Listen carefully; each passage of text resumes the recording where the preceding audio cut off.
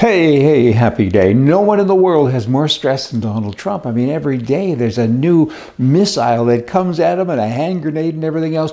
It's not nice. I mean, this guy, leave him alone so he can come out and help with the country. Maybe he should be Speaker of the House. He actually said today that, hey, I'll do that, anything to help my country. That would be fantastic. He could sit back there with that big gavel, and every time Biden opens his mouth, bang, you're out of order. We need him. We need him in government somewhere. He's got vision. He's got great ideas. He's got chaos. Of course, he brings the worst out in all of the left-wing people. It was time. Before they kind of hid it inside, and it was time now that it came out. And he's been working at that for a couple of years, right? And they're doing everything they can to silence him and to get rid of him. And I guess they didn't realize who they were dealing with. This is some tough hombre. I mean, he just kind of keeps on. He's like that little rabbit with the batteries. Good for him. Hey, now, will it happen? I don't know that. We'll see. The Speaker of the House, what the heck is that anyway? He's third in line. She is third in line to be president. The office was established back in 1789, and they have a lot of power. They can hit that gavel as often as they like and make things happen, and they're very instrumental in the shaping of the message. They manage the message, and they're a big help. So I hope he does it. And he can still campaign to be president and become president. Historical stuff, but it'd be interesting to see. America, your neighbors. It's like any neighborhood where you live. You got to be careful about your neighbors. If they start doing crazy things, there might be an overlap coming to you. And that's happened in Canada and Mexico. There's an overlap swarming into America. On the left, swarming. That's with people on the left.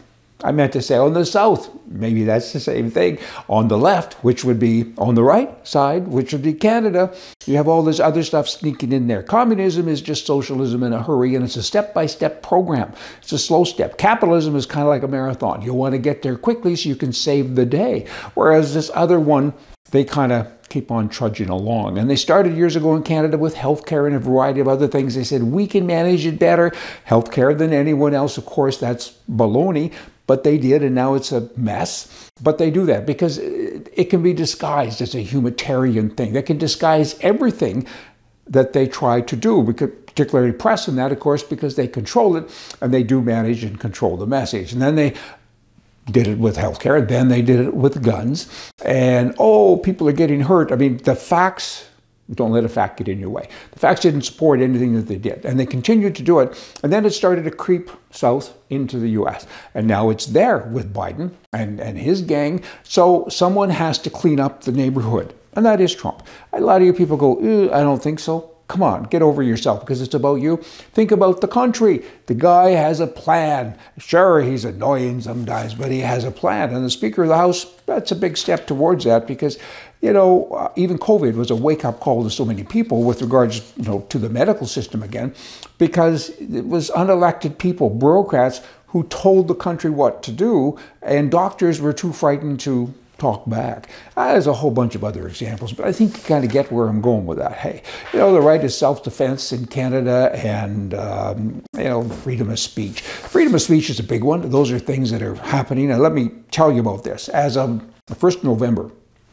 2023, if you're a podcaster, you have to register with the government, and they get to monitor your message. They own all of the press, basically, and what they don't own, like guys like me, they want to.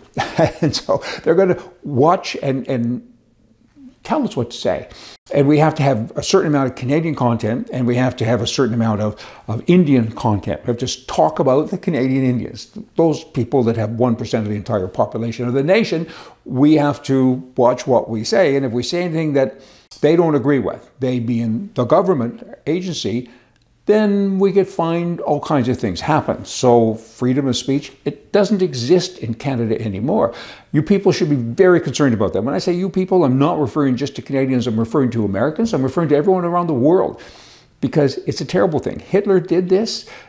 There's other examples as well. And, you know, it's the most repressive censorship that you can have. And they're managing the message. You have to say what I tell you to say, or you can't say it. Wow. Are you satisfied with that?